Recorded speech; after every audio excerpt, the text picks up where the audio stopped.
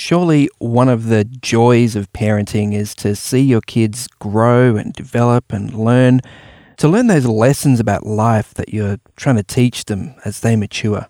But the funny thing is how often our kids actually end up teaching us. And that can be true even when your child is just a baby. This is Signs of the Times Radio with Kent Kingston.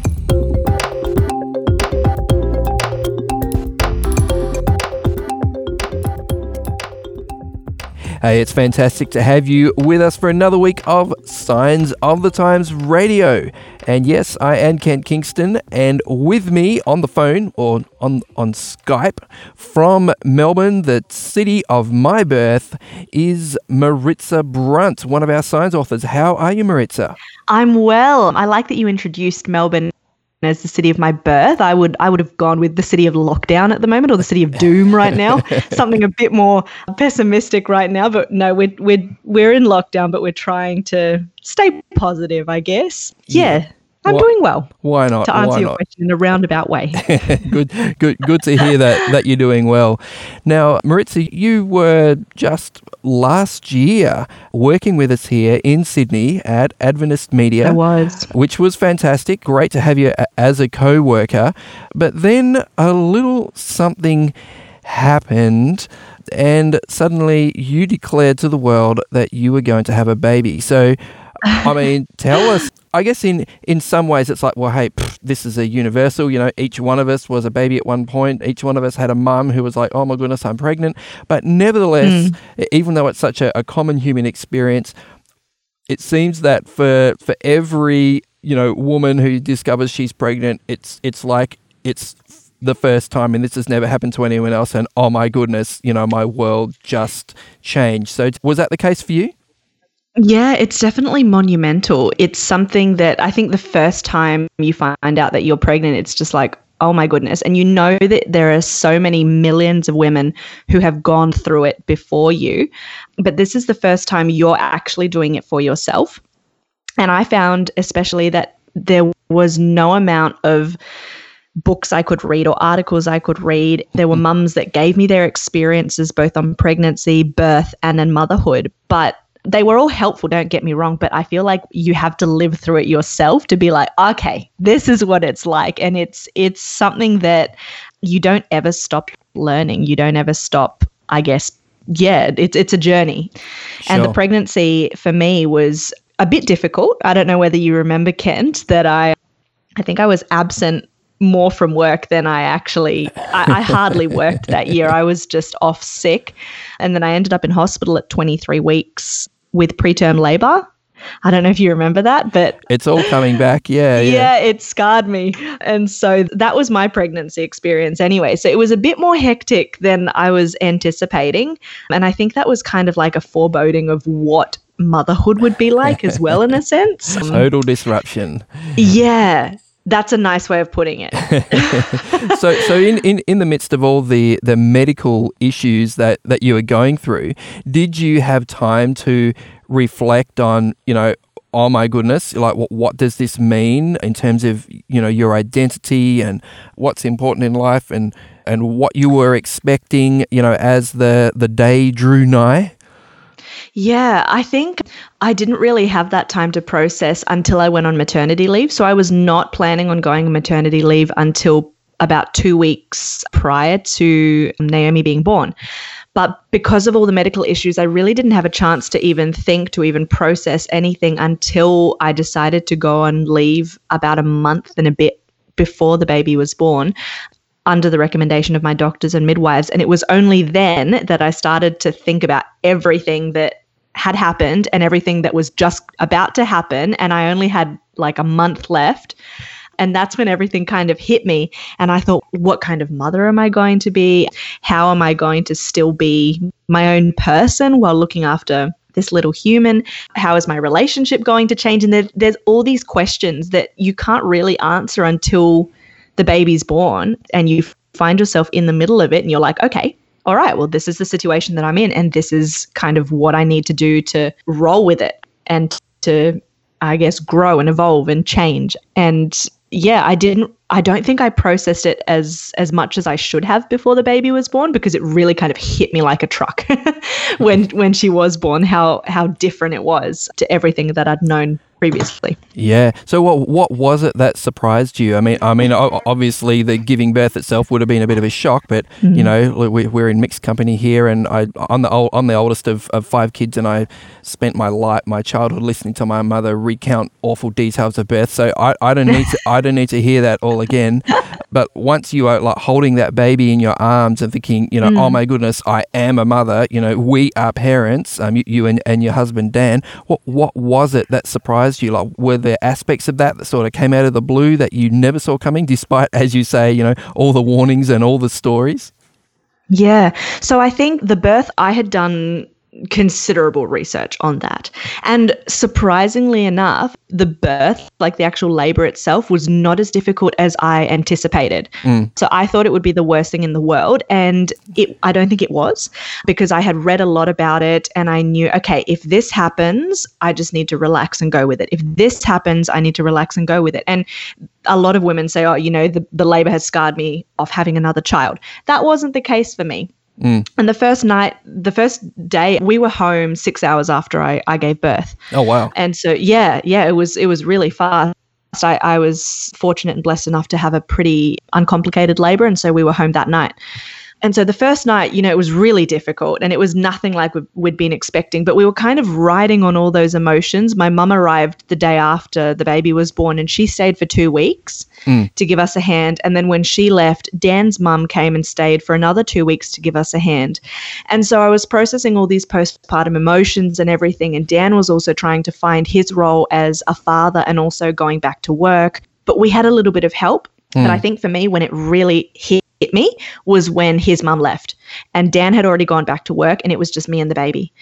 And that was something that completely changed for me, because I thought, I'm all alone. We at the time didn't have any family close by where we were living. Yeah. I mean, we had friends, but they were busy with their own lives. They had work and they had their own children to look after. And it was just this complete realization that I'm alone in this. And that's really, really, really hard to process, especially when you're trying to deal with losing your identity as a person, losing a bunch of different things that you had before the baby was born, trying to look after this little human, trying to navigate your relationship with your partner. It was just all these feelings and all these emotions, and that was definitely something that I hadn't prepared for. Yeah. It's really interesting you say that, Maritza, because our sort of sister project here at Adventist Media is, as you know, Mums at the Table. Yep. And, you know, there's a very, very active Facebook group. So, you know, if you are, you know, listening and you're a young mum out there and you're wanting support, you're feeling some of those feelings that Maritza's talking about, you know, oh my goodness, here I am, you know, first time mum, where do I turn? What do I do? I feel so isolated and alone. There are a lot of women in that exact same situation who are reaching out for support on the Mums at the Table Facebook group. Absolutely. And I will actually say that I did join that group just before I gave birth, and I was part of another mums group on Facebook, and those two groups, both the Mums at the Table one and the other due date group that I was in, helped me immensely. Those were two things that helped me immensely, because like you say, there were mums going through exactly the same thing. And just being able to, even if they couldn't solve your problems or take away, you know, just the hurt or just, you know, give you another 2 hours of sleep, it was someone that could empathize with you. And that in those moments is, I think, priceless. It's just something that lifts you up when you need it. Yeah, I guess the thing that is sort of interesting and quite revealing about that is that, you know, the Mums at the Table Facebook group, for example, you know, is, you know, for mums of all ages, with kids of all ages and all stages of life. But it seems that there's a real trend developing, like time after time after time, that it's the women who dominate in that group are the first time mums who are like freaking out and saying, here I am, I've just had a baby, what do I do next? Because we have no idea what we're doing, that's why. And we're dependent, and we call upon the experiences of those mums that, you know, have had other kids and can reassure you, oh, it's all right, you know, your child's not going to flush himself down the toilet, you know, kind of those things. So it's a really good place. It's a really good network and community, I guess. Yeah, because I guess, you give birth to the baby, and then, you've read all the, all the accounts of the placenta's next, yep. And then, wait a minute, where's the driver's manual? Isn't that supposed to be included? And apparently it's not. No, it's not. And the driver's manual that you think you have a driver's manual, but you're flipping through it. And the problem, like if there's a problem with a car, for example, imagine if there's a problem with a car and it's not listed in the manual. And you're just like, well, what do I do now? That's right. So I think, those groups are a good place where you can just kind of put in your advice, and you'll get a whole range of mums just, okay, have you tried this? Have you tried this? And it's like, okay, I'm not so alone in this after all. Yeah, that's cool. So Naomi, is it your little girl, Naomi? Naomi, yeah. Yeah. She just turned 1. Just turned 1. Oh, well, we wish her a happy birthday for us. I see she's all over Instagram. You're totally besotted. Yeah, I'm one of those mums. I never thought I would be. Before I had kids, I looked at those mums that constantly post photos of their kids online, and I was like, okay, here we go. And yet I've become one of those mums, and I don't know what to say. I have no defense whatsoever. I totally understand those mums now. You're just proud of your kids, and you just want to look at how cute my child is. Okay. So apart from you suddenly, helping to trend that hashtag mum life sort of phenomenon on Instagram, what else have you learnt about yourself, like through this process? What has been like revealed to you over this last year? Oh, wow. Where do I start? I think I've learnt probably first and foremost that I don't have all the answers. Yeah. And for someone that, so I studied journalism, and, we're kind of taught to, you look into things and there is always an answer for everything if you investigate hard enough. Mm-hmm. And Naomi taught me the complete opposite. It doesn't matter how hard I search. Sometimes there are some things that I just will not be able to answer, and I don't have the answer for. And I just need to rely on God. That's really the biggest thing I've learned about myself. There is just some days where I just know that I don't have the energy and the strength to get me through another day. And on those days, the way I kind of simplify it for myself is I imagine myself kind of like a power cord, and God is like the main motherboard source kind of thing. And right. I know that I need to just plug myself back into the source so that he can fill me with the power and the juice, I guess, that I need to get through that day. Yeah. And if I'm not connected to him, I know that I'm not going to have a really good day. So that in the most simplest terms is how I look at it, because sometimes as mums, we're tired and we have so much going on. And so with that imagery, it's simple. I just visualize myself just plugging back in, and okay, that's it. I'm plugged back into God, and I know that, he can get me through the day. That's probably one of the biggest things that I've learned over the past year. Yeah. Wow. Now, Maritza, you've written a great article for us in the September edition of Signs of the Times. Thank you for that. That's all right. Just another lesson I've learned. And the article has the intriguing title, A Baby, a Spoon, and a Lesson in Letting Go. So obviously, as you say, Naomi's 1 now. So sometime in the last several months, you've graduated to solid food, or she has, and this involves spoons and feeding the baby and little hands grasping. Like, how's that been working out? We have a classic picture in the magazine of I think it's avocado or mushed up spinach all over a baby's face. Not your baby, sadly, but yeah, this is baby. It can get messy. So how's the solid food experience been going? It's been going well. We're currently in a bit of a fussy phase at the moment. Again, this is parenthood, where you nut out one problem and you overcome a challenge, and you're just like, everything's good now, and then bam, new challenge. And so the solid feeding has been going really well. She really likes her food. There are certain foods that she's not a super fan of. Avocado, surprisingly, you mentioned that, is actually one of them. She's not really keen on avocado, which means she'll be able to afford a house deposit, because she won't be one of those, teens that like smashed avo and everything, which is great. I like it. But it's been going well. She gets really messy. Yep. She has not mastered putting a spoon in her mouth. She is in that stage where she wants to grab the spoon out of my hand and do it herself. Yeah. But she doesn't really know how to do it herself. And so Yeah. we try and help her, but no, she doesn't want our help. She wants to do it herself. Your mum was there one day and she had this stroke of genius that when you described it in the article, I thought, yes, that is it. That is experience. So tell us about that. Yeah, so basically this was when we were first starting our journey, and she just wanted to hold something in her hands. Mm-hmm. And so she was constantly... Didn't she see it grabbing at the spoon that you were trying to feed her with? She would be grabbing at the spoon. Now she tries to grab at the spoon and feed herself. Back then she wasn't really interested in feeding herself. She just wanted something to hold, I think. Right. So now, in again lesson, we've combated that now by giving her a book on her high chair tray, because she loves books. Well, a book you can wipe down, I hope. Oh yeah, they're all board books. Oh, there's no way we'd give her a soft cover book. There's no way. Yeah.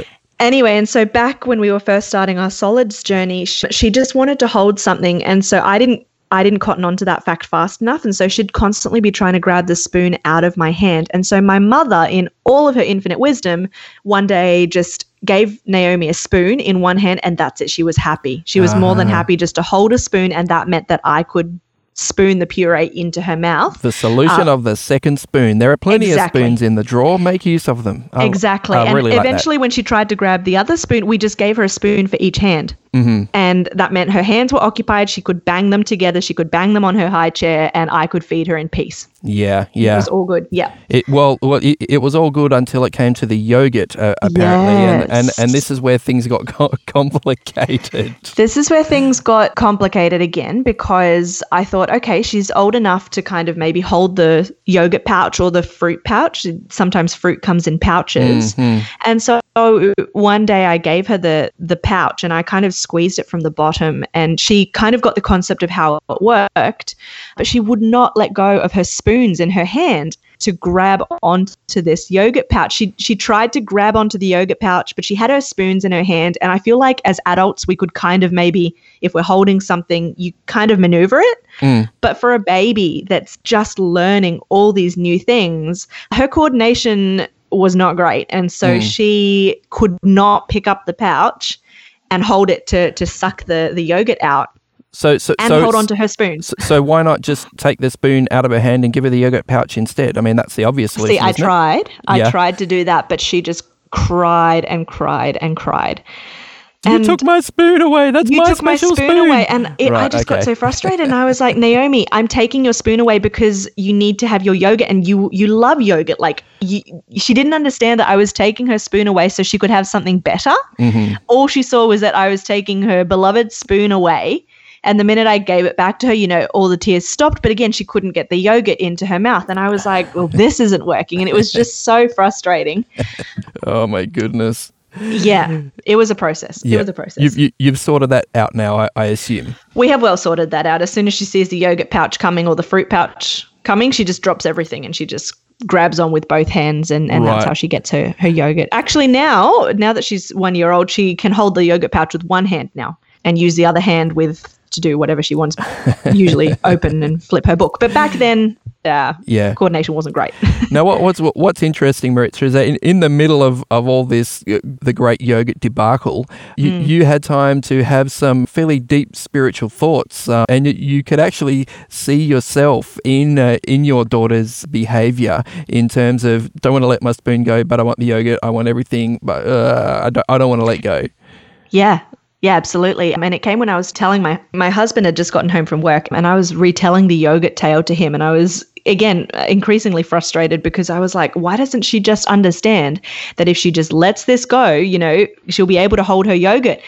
And then I was talking to my husband, and like it just hit me that I do exactly the same thing in my spiritual life. Yeah. So there will be times where I'm holding on to something and the Lord is, obviously saying, I've got something better for you. And I'm like, oh yeah, but I don't want to let it go.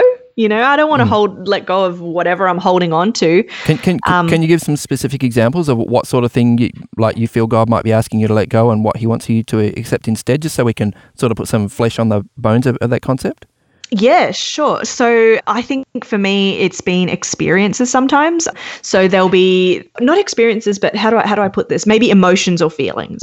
So there'll be an emotion that I'm holding on to, and I know that it's probably not the best. And even just this year, there was a specific example. I won't go into too much detail, but there was a specific example where I knew that the Lord was asking me to forgive someone. I knew. So in that case, it was the grudge you were holding on to. This was a grudge. This was your metaphorical spoon. This grudge, yeah.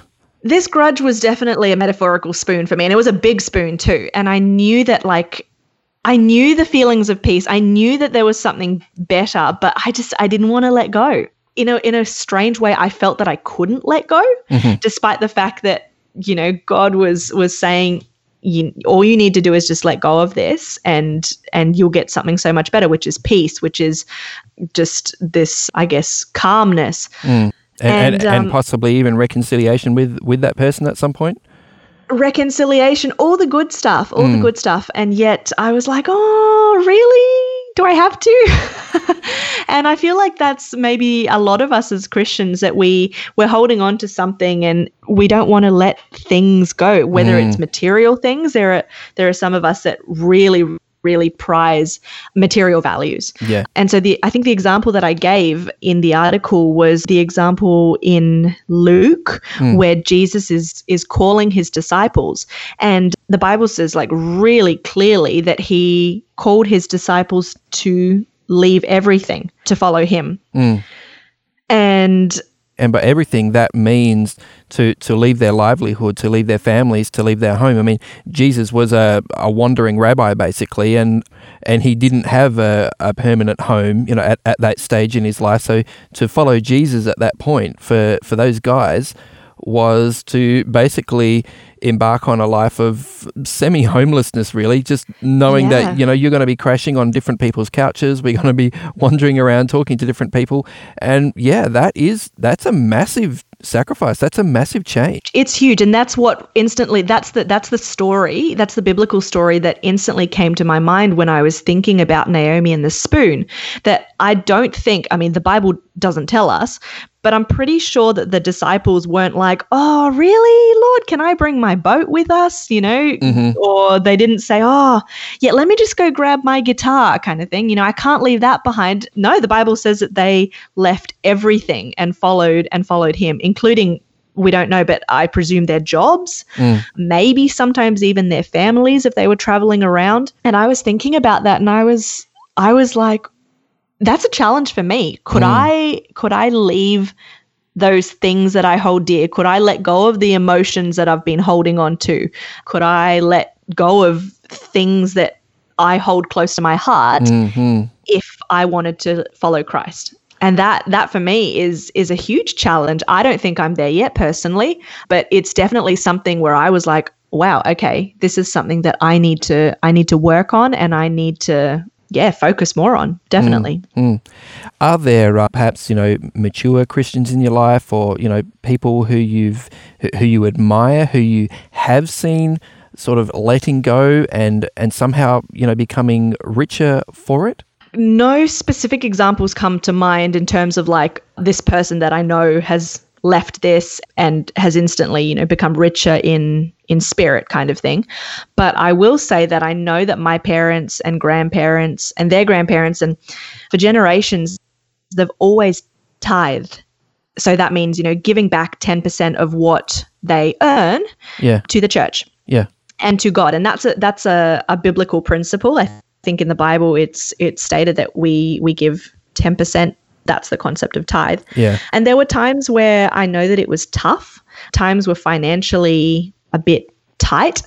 And yet every single time they took a step out in faith and said, no, you know what? Even though things are a little bit tight at the moment, they still gave back to the Lord, and they were blessed for it. Yeah. It wasn't so much of, oh, you gave back, all right, here's a car, but they never went without. They always had what they needed, and sometimes even more than what they needed. So that for me is an example of a way in which I think they had the faith to say, all right, I'm going to completely trust you, God, and I'm going to completely just let go, really. Mm-hmm. And that's a way in which they were blessed. So that for me has been a great example. And I can only hope that I'll be able to continue doing that as well with my family. Yeah.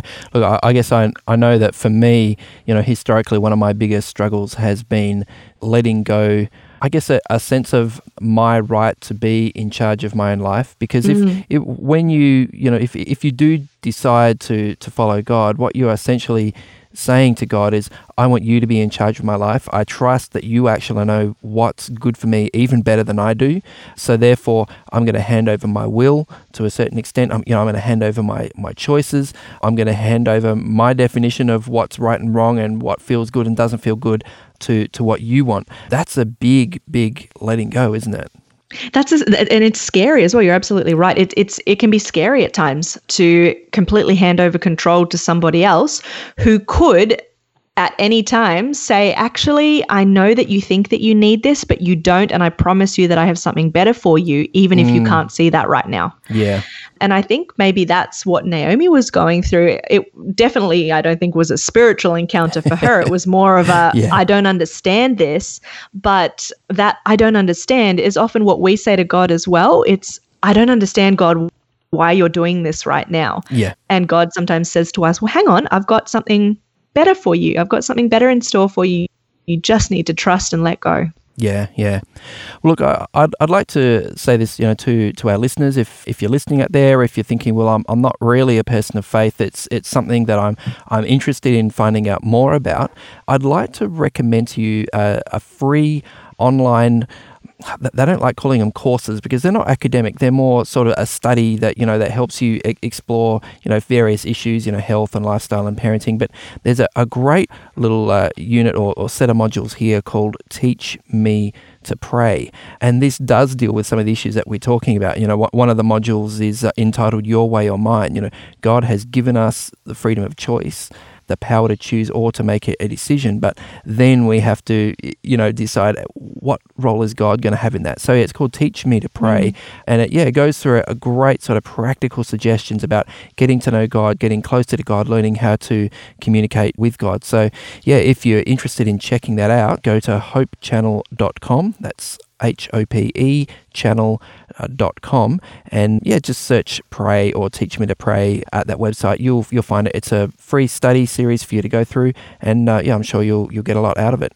Hey, thanks so much, Maritza Brunt, for helping us out this week, for sharing your story, for having a baby just so that Signs Radio listeners could be educated and entertained. I'll have another one if it means Signs Radio listeners can be educated. Hey, there we go. The sequel. Can't wait. Thanks for having me, Kent. I really appreciate it. Not a problem. Have a fantastic week, Maritza. Thank you. You too. Today's episode was based on an article appearing in this month's Signs of the Times magazine. A subscription is just $26 for 11 issues a year. To find out more, visit signsofthetimes.org.au. Signs of the Times has been published in Australia since 1886 and is proudly produced by Adventist Media. This is an Adventist Media podcast.